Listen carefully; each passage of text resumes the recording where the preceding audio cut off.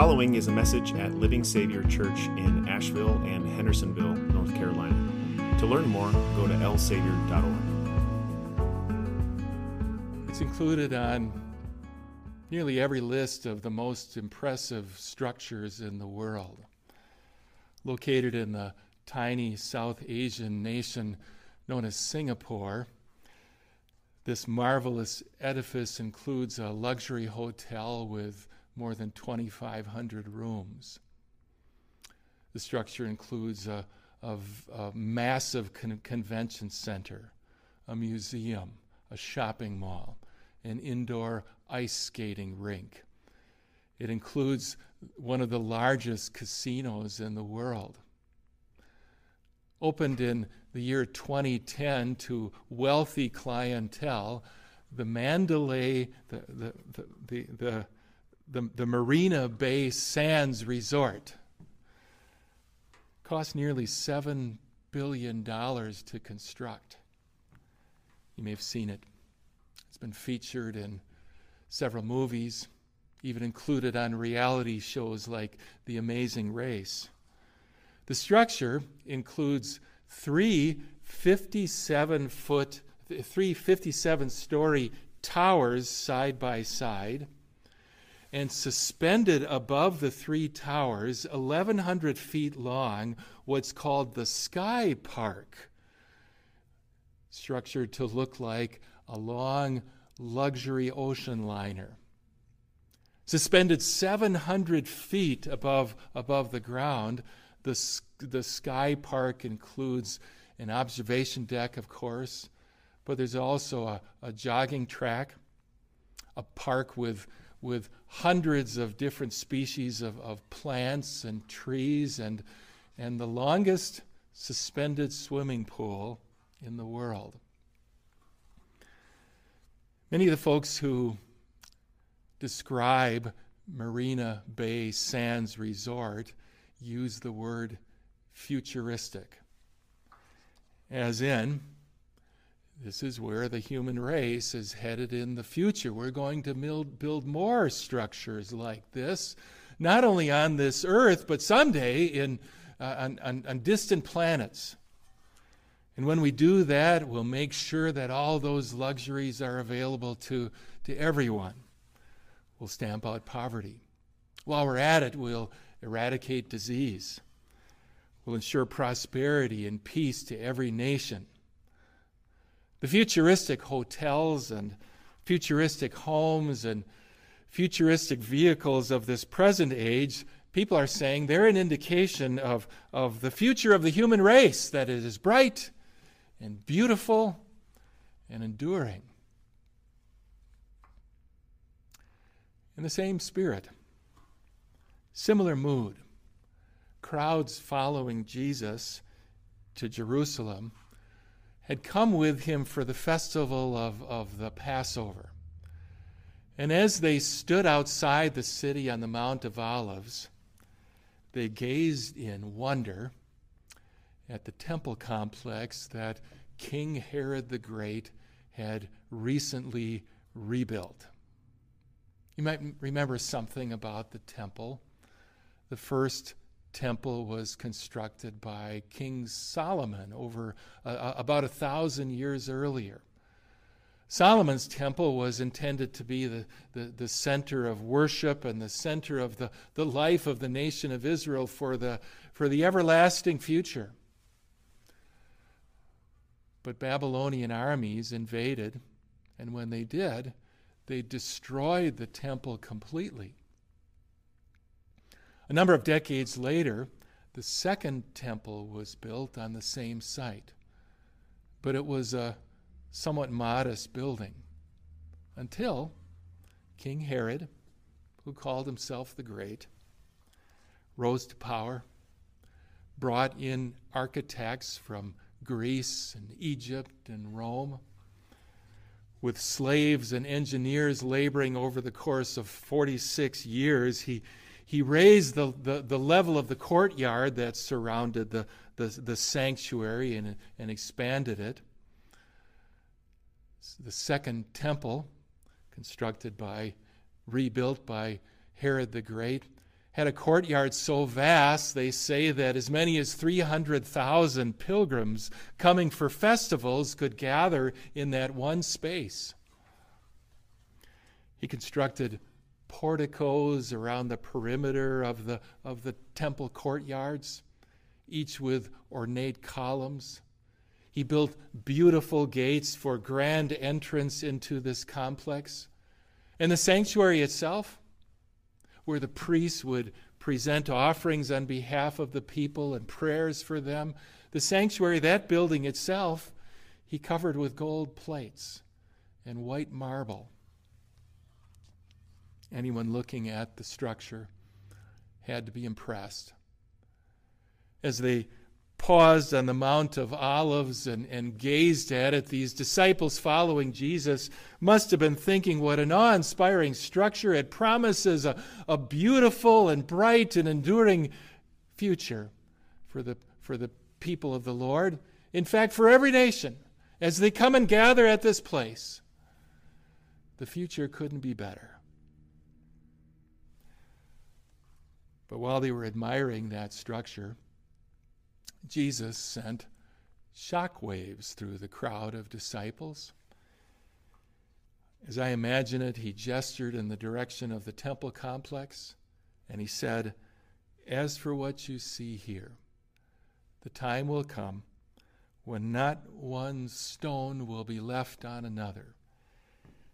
Every one of them will be thrown down." None of these disciples scoffed at what Jesus said. A number of them believed him to be the Messiah and the Son of God. So they asked questions about this. They asked when, and they asked what. They said, "Teacher, when will these things happen? And what will be the sign that they're about to take place?" As we read, Jesus answered them immediately, but his answer was not just intended for the future of Jerusalem and the second temple. It wasn't just for that particular gathering of disciples. His words are for you and me right here. His words are for the future of the whole church and the future of the human race. Can I walk through his words with you? The first thing he said in regard to the future: watch out. Many will come in my name, claiming my authority, claiming to be Jesus, the Christ, the Messiah. He said, do not follow them. He went on to say, whenever you hear of wars and acts of rebellion, do not be frightened. These things have to happen first, but the end of all things will not happen right away. It's at this point Jesus' words go the direct opposite of the desire of every human heart. You and I and all people wish for the future to bring an end to war. Likewise, we pray for an end of disease and an end of natural disasters and an end of man-made calamities.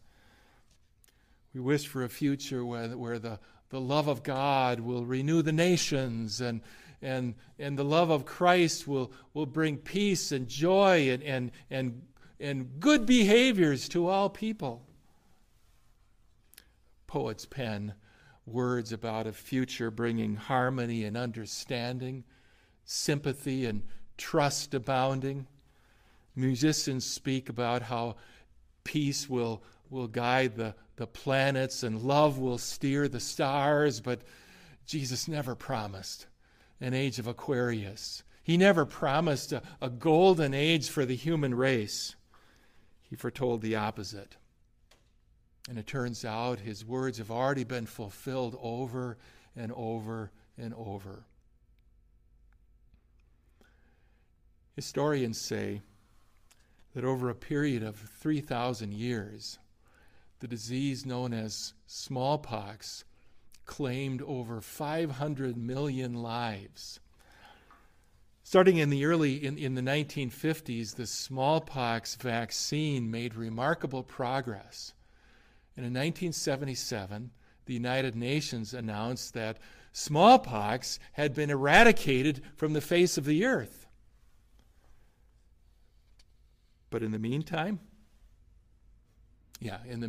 other diseases continue to destroy human lives. Other illnesses and ailments and cancers and epidemics and, yes, even an occasional pandemic cost hundreds of thousands and millions of lives. They don't seem to be going away, do they? Despite humanity's so-called progress. Perhaps you remember the earthquake that struck the San Francisco Bay Area during the 1989 World Series.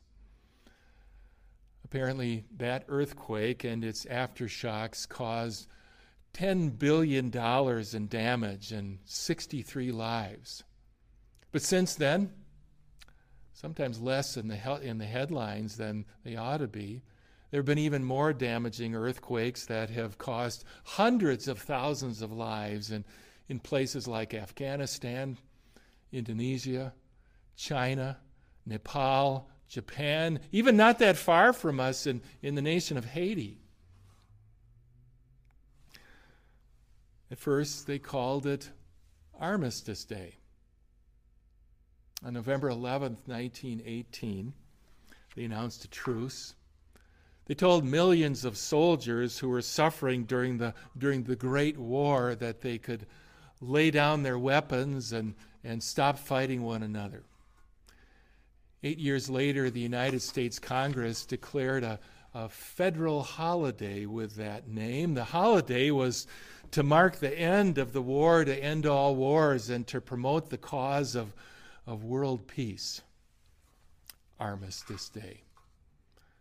This past week, you noticed it again. That name for the national holiday didn't last, because in 1940, another horrific war began. And when that war ended, not long afterwards, there was another war and another war and another war. It seems that there are multiple wars happening on the earth at the same time, even now. Now they call it Veterans Day, to honor those who have defended our nation, preparing for armed conflicts that apparently the list of them will never end. Jesus' words about the future continue to hold true. He said to them, "Nation will rise against nation, and kingdom against kingdom.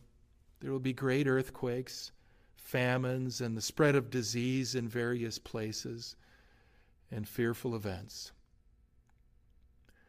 These, you might say, are the signs that the end of all things is on its way. You and I are wise to remind one another of that whenever we hear about another war, another earthquake, another natural or man-made calamity. We're wise to remind ourselves that the end of the world is coming closer. You and I can say that when the spread of disease strikes close to home and family. We can say what Jesus said. These are signs of the end of all things.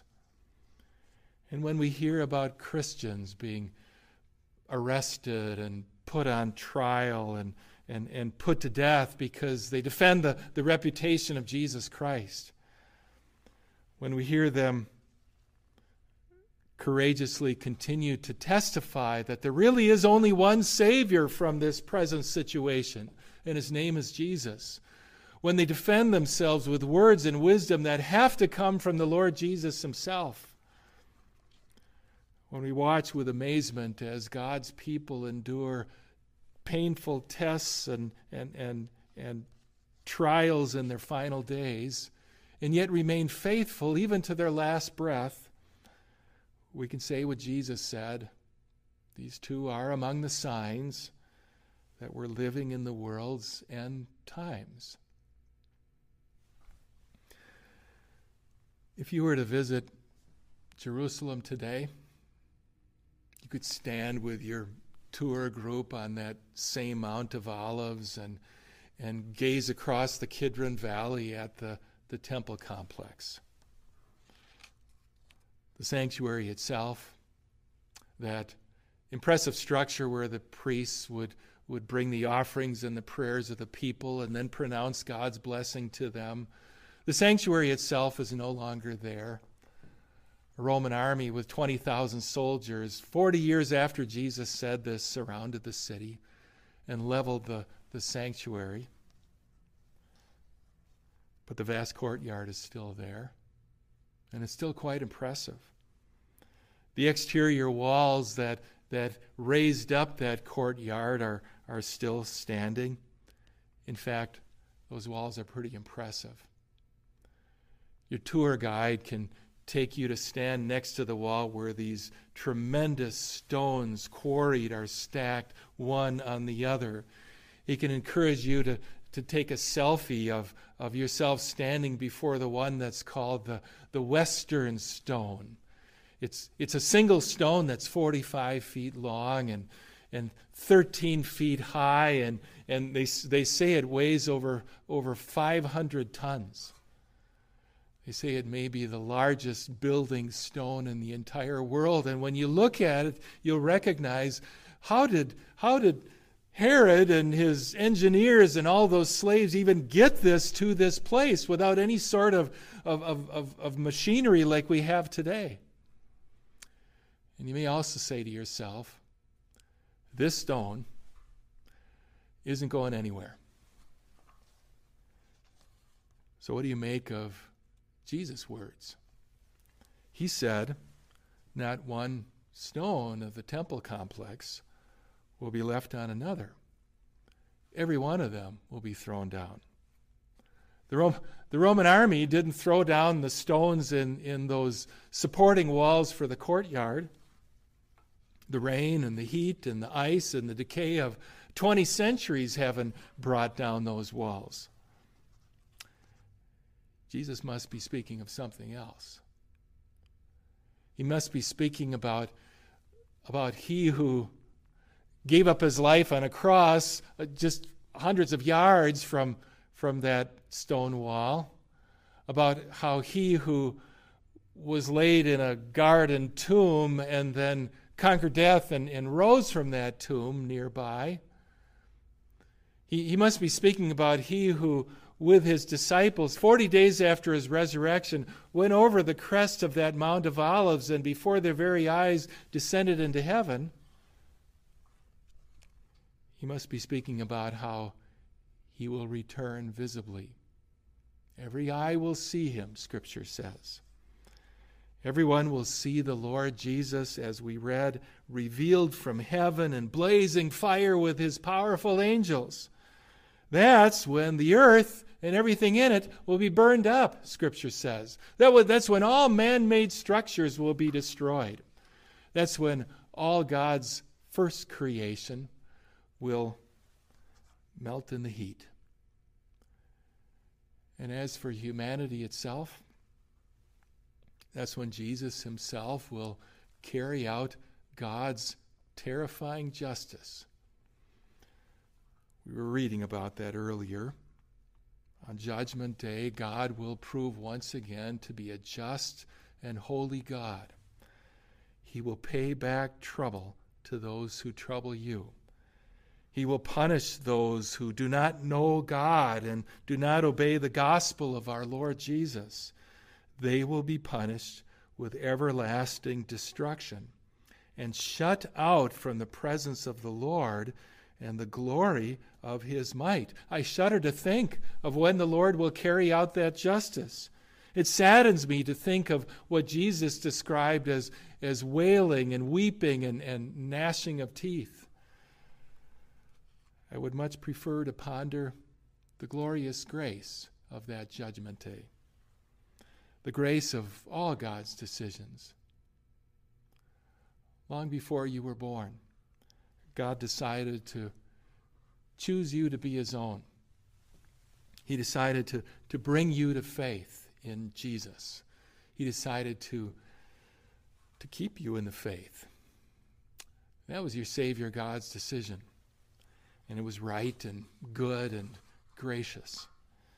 Then he decided to grow your faith, to increase your love for God and for others, and to give you staying power during the persecutions and the pressures and the troubles and the trials that inevitably come. That too was God's decision, and it was right and good and gracious.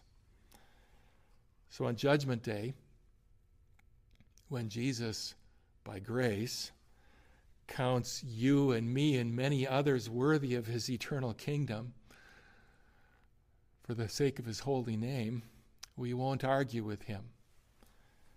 When by grace he invites you and me and many others to receive the inheritance prepared for you from the creation of the world, we won't disagree with his decision. And when by grace he makes a new sky above us and a new earth beneath our feet, when he destroys death forever, when he gives us glorious bodies and the joy of living in his presence forever, we won't suggest that there should be another day, another way to do that. No, as the Apostle Paul has put it, on the day he comes, he'll be glorified with his holy people and marveled at among all those who have believed. This includes you, because you have believed the good news Jesus' messengers proclaimed. You have believed the good news that to carry out the justice of God on your behalf, your Savior suffered and died. And to prove that that was accepted by God, he rose from the grave.